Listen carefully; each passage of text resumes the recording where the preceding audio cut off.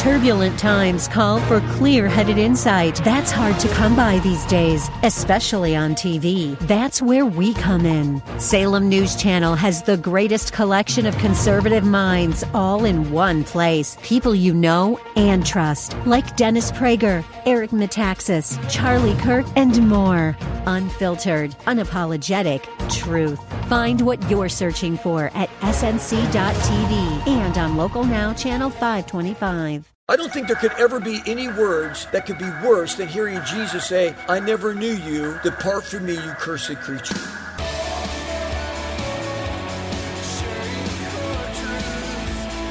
Welcome to Core Truth Radio, a radio ministry of Core Church Los Angeles with pastor and Bible teacher Steve Wilburn. Pastor Steve will be teaching us God's truth right from the Bible with lessons that we may not want to hear, but we need to hear. Let's jump right in today's study.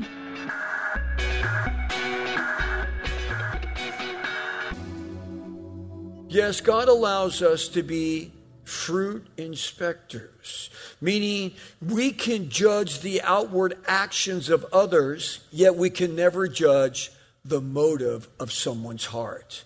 For only God can see and judge that. And if we do judge another's actions, it should only be for one reason. The only reason we would ever bring up a conversation, what do you think is? To bring them closer to Christ, right? That's it. If you don't have that desire to do that, well, then you can never say anything. But us believers should have the desire to say something. Because if we're not becoming that voice of reason, who else is going to be that voice of reason for these people around you? Listen, I'm glad that somebody was the voice of reason to me when I was this mixed up kid. I had just turned 18. I was 18 maybe for a couple months. If you would have asked me, are you a good person? I would have said yes. Because I was nice, people liked me, but yet I had all these other things going on. And I was carrying the guilt of those things, which I never shared with anyone. But like I've shared with you many times, when they shared this verse that Jesus said in Luke 12:3, he says, everything you've said in the dark will be heard in the light. Everything that you've whispered in the inner rooms is going to be proclaimed on the housetops of heaven one day. When someone explained that to me, what were they explaining to me? Judgment. They were explaining judgment to me. And so when I said to them, well, what's going to happen with someone like me? I've done everything wrong. That's what I said to them. I've done everything wrong. I'm guilty. And they said, you are going to go to hell. It's just like, oh, and it's just the truth of God's word. And here I was, a person who never went to church, never had any concept of everything, but I knew right then when they were talking to me, I was going to hell in a handbasket.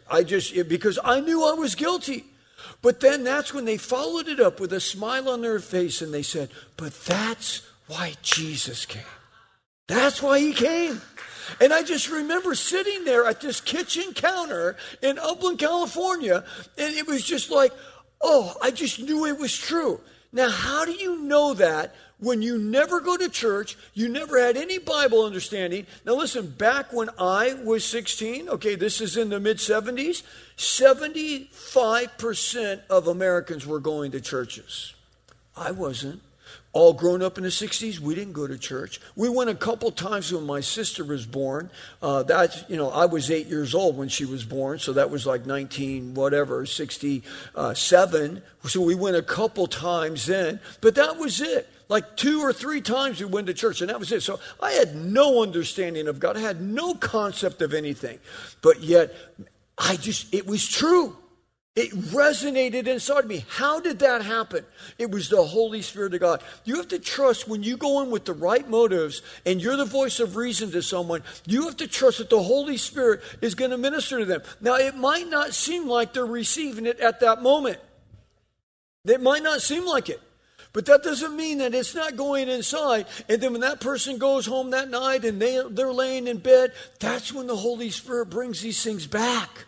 It's like the word of God goes out and doesn't come back void. And all of a sudden, it's like you're going to stand before God. It's appointed for every man and woman to die once, and after this comes judgment. That's why I like to quote scripture to people when I'm sharing with them, because even if they don't get it at that moment, God will bring it back to them. Yes, God allows us to be those fruit inspectors so that we can share with people and that we can share the goodness of God with them. And if we do judge another's actions, it should be, again, for the only reason to see them to come into a place of repentance in Christ, just like what happened to me and will happen to you also. So if we see another Christian living in a sinful lifestyle, maybe they have stolen something, fallen into sexual sin, whatever. Maybe they have talked behind other backs, they're a busybody, they're a gossiper, whatever the case may be, it doesn't matter. Jesus told us in Matthew 18, he says this in Matthew 18:15, he says, if your brother sins and you show him his fault in private. So we're commanded to do this. If your brother sins, go to him and show him his fault in private. No, don't sit there and, hey, we got to pray for brother so-and-so because I'm going to go confront him because he's doing this and he's doing this. No, you're a busybody gossip at that point. You just go to him in private. Maybe it's someone at your work and they claim to be a Christian. Oh, I'm a Christian. But yet they cuss like a freight train, whatever. You can go to them in private and say, hey, listen, someone said you were a Christian. See, that's what someone did to me. And that's what got me started in really following the Lord. So I've been a Christian for about 4 months, and I'm just dropping F-bombs. I'm just everything. And this person confronted me and said, do you read your Bible? That was a nice way of saying, because someone told me you were a Christian and you can't possibly be reading your Bible because of the way you act. But they were trying to be nice, and they said, so do you read your Bible? I'm like, no, I don't have a Bible. And they go, well, we're going to get you a Bible. And then when they got me my Bible, that's when I started really growing because I started reading the Word.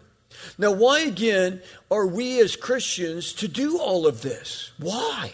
Because getting back to the Sermon on the Mount, Jesus went on to say in Matthew 7:21, not everyone who says to me, Lord, Lord, is going to enter the kingdom of heaven, but he who does the will of my Father. So it's our responsibility because, look, can God not do a better job than us in everything? I mean, what can we do better than God? Okay, nothing. Okay, so, God should just open up the heavens and just put his head through and just start talking to people because he can do a much better job. But in his infinite wisdom, God has chosen to use us, people ministering to people, sheep begetting sheep. So that's what he's chosen to do. So God uses us to reach other people. God used someone to reach me. Didn't God use someone to reach you? And so God wants to use people.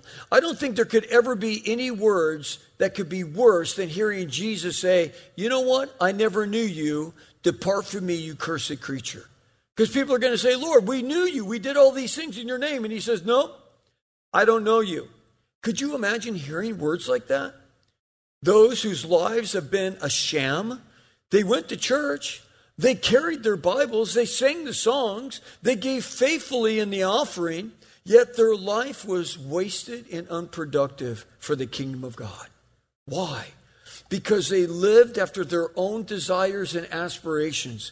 They didn't have any real fruit in their life. Maybe the church they went to never taught the Word of God like this. Maybe they only taught a feel-good message. But ultimately, people will have no one to blame but themselves. That's why he says you'll have no excuse. Because everyone has a Bible, they just didn't read it.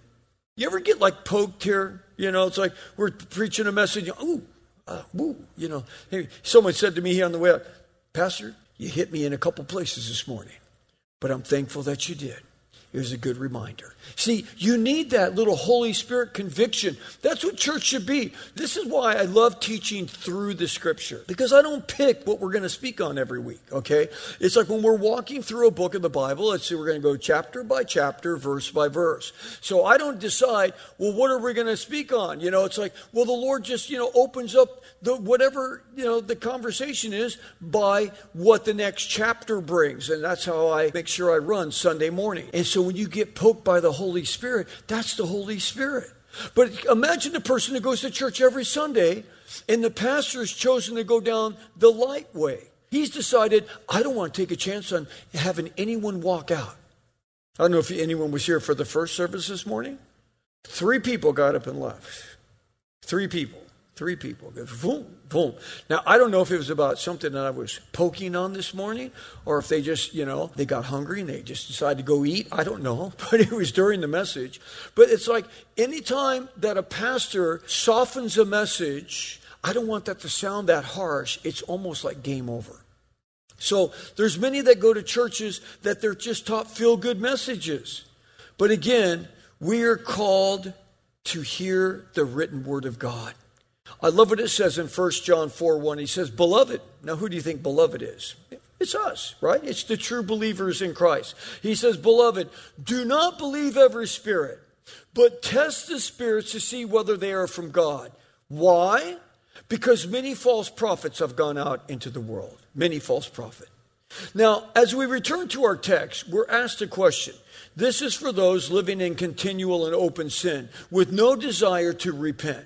This is different than the ongoing battle over a weakness in our flesh, because we all have ongoing battles, right? We have that area of weakness, so we have to keep our guard up, and we have to really watch out for that thing. It's an ongoing battle. So I'm not talking about someone who's waging an ongoing battle, and at times we fall to that thing, because none of us are perfect. But I'm talking specifically about someone who knows they're living in a sin and they don't care. That means they're just habitually living in sin, and yet they claim to be a Christian. Like, I'm not trying to fight this thing, I've just given myself over to it with no desire to stop. So we're told in verse 4, do you think lightly of the riches of God's kindness? Are you just living in sin thinking, oh, well, I'm saved by grace and that's it, so I'm not even going to battle with this thing? Notice at the end of verse 4, we have an incredible statement. The kindness of God is what leads us to repentance. Which is a true statement. And how wonderful that is, that it's God's kindness that leads us to repentance. For we are saved by God's amazing love and kindness. His tolerance, in the King James, he uses the word forbearance, means God has held back his judgment and wrath against us. And thank you, Jesus, for that. But in the context, there are those who didn't respond to God's kindness. They didn't respond to his grace, and they didn't repent and say, God, I'm sorry for what I did. And without repentance, there is no forgiveness of sin. If you're not repenting of what you've done wrong, if you're not saying, God, I'm sorry, and meaning it inside, then there's no forgiveness. It doesn't matter how many times we come to church. It doesn't matter how many times we put money in the offering. Let us never forget, God will work with us in our struggles. You get that? If we're struggling with something, God's going to work with you. He's going to hold your hand through that. You're going to fall down. He's going to pick you back up. You're going to fall down again. He's going to pick you back up. But what he wants to see is that we're working against that thing. We are battling that thing. So God will work with us in our struggles. But we must open up our heart and soul to him. And that's why God gets so brutally honest in verse 5. He says, it's because of your stubbornness and unrepentant heart that you're storing up wrath for yourself. Meaning, you're stubborn and you've given up on the thing and you're not trying to fight it and you're just stubborn. He says, that's why you're storing up wrath for yourself. Again, the whole reason we have Bible study is to drive us to the cross. The cross is a place of getting right with God. It's God's indescribable gift for all of humanity. All of humanity. I mean, don't we all know some scumbags? I mean, come on, let's just be honest. We all know some scumbags. I mean, just people that are just thrashers, okay? They're just bad people. But even those people, they could still repent and God would forgive them, no matter how bad they are. Yes, that's God's unprecedented love that he has for an undeserving people like us that have sinned. God loves us. He adores humanity. He treasures us. And that's why he came to the earth to die for you and me and every other scumbag out there. But we have to clean up our act once we come to him. He takes us just as we are. But there needs to be some movement on our side once we come to know him. and we need to start walking with him. And that's what God desires for us to do. None of us would ever go to heaven outside of him. That's why we need to receive him by faith. Which brings up our point here, no favoritism. Let's read what he says in Romans 2:9. He says, there will be tribulation and distress for every soul of man who does evil, of the Jew first and also the Gentile or the Greek. But glory and honor and peace to everyone who does good, to the Jew first and also the Greek, for there is no partiality with God. He's just saying, look, there's a judgment coming here. There's a judgment coming. And if you don't do good, there is going to be hardship for you.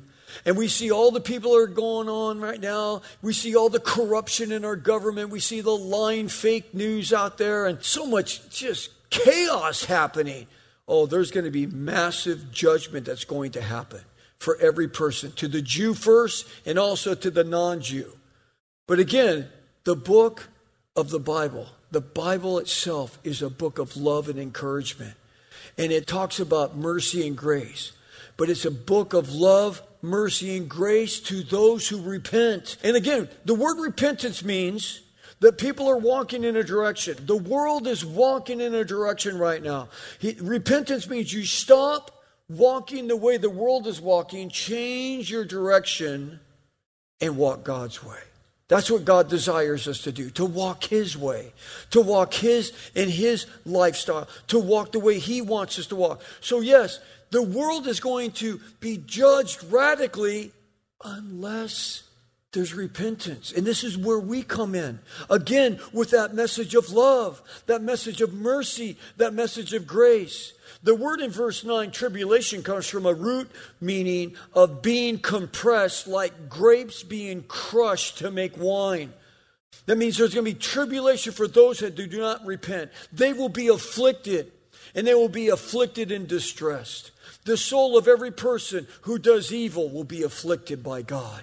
Again, this is the person who has chosen to live in their present sin.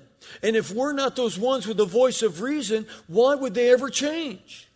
But to those who repented, to those who have chosen to seek after the Lord, they will be forgiven. I love what it says in 1 John 1:9. If we confess our sin before God, that word confess means that we're going to agree with God that he's right. If we confess our sin, he is faithful and just to forgive us of our sin and cleanse us from all unrighteousness. Haven't we all experienced that? Those of us that are believers? It's like, oh God, I'm so sorry. And then the mercy of God just covers us. I don't know how many times I've sinned the same thing over and over again, and yet you come back to the Lord and his mercies are new, what?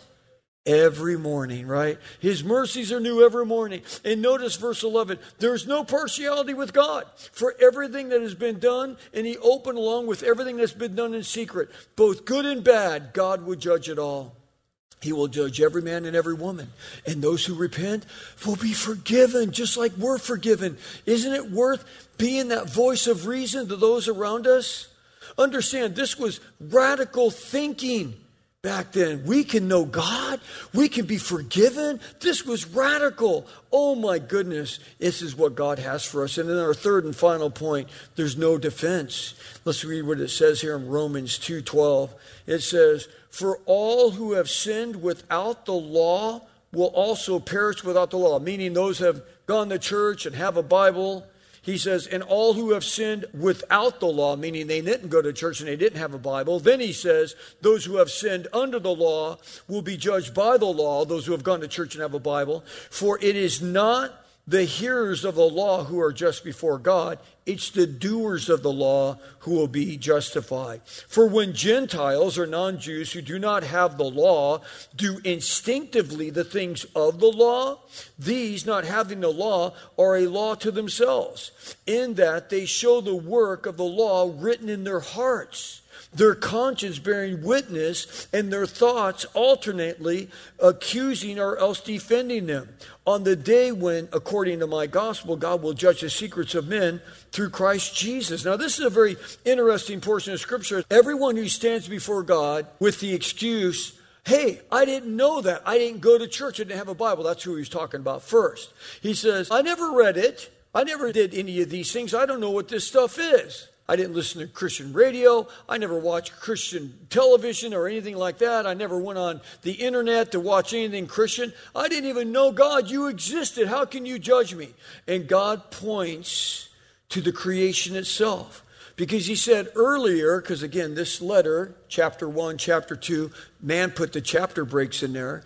But if you go back to chapter 1, he had already established the fact in Romans 1:20, he says, for since the creation of the world, God's invisible attributes, his eternal power, his divine nature have been clearly seen and understood through what he has made so that they are without excuse. There's that without excuse again. He says, you didn't think there was a God? Did you ever look at the sun come up every day? Did you ever look at the stars? You ever look at the moon? You ever look at a giraffe? You ever look at a horse? You ever look at a goat? I mean, did you think this all just happened on its own? Do you think that your heart just beats in your chest with batteries? There's no battery pack on you. You don't have to go to a Tesla charging station and charge yourself up. I mean, did you just think it all happened? Do you think when you open your eyelids and your eyeballs are looking at things, did you think that just happened? Do you think it just happened that 7.5 billion people on planet Earth have fingerprints that are all different from everyone else? You ever think about their tongue has a print that's different than 7.5 billion other people? He said, you think that all just happened? All of creation screams of my glory and my existence, so that you are without excuse. Every person. Light is still light no matter how dim it might be. And the Bible spells out truth very brightly. That's why we as believers must use Scripture when talking to people. Again, with loving kindness. It's not about an argument. It's not about trying to win an argument with someone. It's about coming alongside someone. You know, the Bible says this. Oh, that's ridiculous. It's a book of fairy tales. I don't believe that. Well, I just want you to know that God loves you. But I also want you to know that he is going to judge you. Hebrews 9:24. You will stand before God. You will die. See, why are they so afraid of dying? Everyone's afraid of dying. I get called to the hospital. A lot of believers will call me because they have a relative who's in the hospital dying. And I will go in and I will talk to them. And I will listen to them. And I mean, I have talked to atheists. There was one individual that came to church here a couple times. His wife was coming here all the time with his son, but he would never come because he was an atheist. And I talked to him a couple times, and he came here a couple times. That he was healthy, he was strong. I'm an atheist. I don't believe in this, and da-da-da. And he was so adamant and whatever. Well, I didn't see him for a couple years, and then his wife told me he's dying. He's going to die. He's in bed. He's going to die. Can you go see him? He lives over here in the hills over here. And I said, sure. She goes, you will? I go, yeah, I'll go. What's his address? I went to the house. I went to his door. I went inside. They had a caretaker there because he was having a hard time getting out of bed. He was in hospice.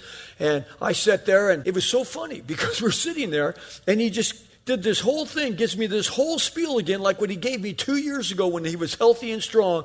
I'm an atheist. I don't believe in God. And da-da-da-da, da-da-da. And he gives me this whole thing. I listened to him for like 45 minutes. I'm like, And then he kind of stopped to catch his breath. And I said, well, you're going to die. And you're going to stand before God. And you're going to be guilty of all of your sin in your life. So I suggest that right now you give your life to Jesus Christ. He stands at the door of your heart and he wants to come in. And he looked at me, tears started coming down, and he goes, okay. It was just like, it's so weird because 45 minutes, da-da-da-da-da. And I'm just like, I'm like, well, here's the way I see it. You're going to die and you need to give your life to Christ. And he said, okay. And he died a week later. People can say whatever they want to say, but inside, because again, God is so gracious. He's wrote his word upon the fleshly tablets of our heart. Doesn't matter if you have a Bible or not. It doesn't matter. It's like we have all been guilty before God. And it's up to us to bring truth to people. And I just want to end with this verse. Because, again, why is everyone so adamant against the Bible right now? Because they've rejected the truth. Write this scripture down, 2 Thessalonians 2:10. And with all the deception of wickedness for those who are perishing. because they did not receive the love of the truth to be saved. So why are they perishing? Why are the wicked perishing today? Because they did not receive the love of the truth as to be saved. Thanks for joining us for Core Truth Radio. You've been listening to pastor and Bible teacher Steve Wilburn of Core Church Los Angeles. If you'd like to hear more messages by Pastor Steve, download the Core Church Los Angeles free app available on iOS and Android.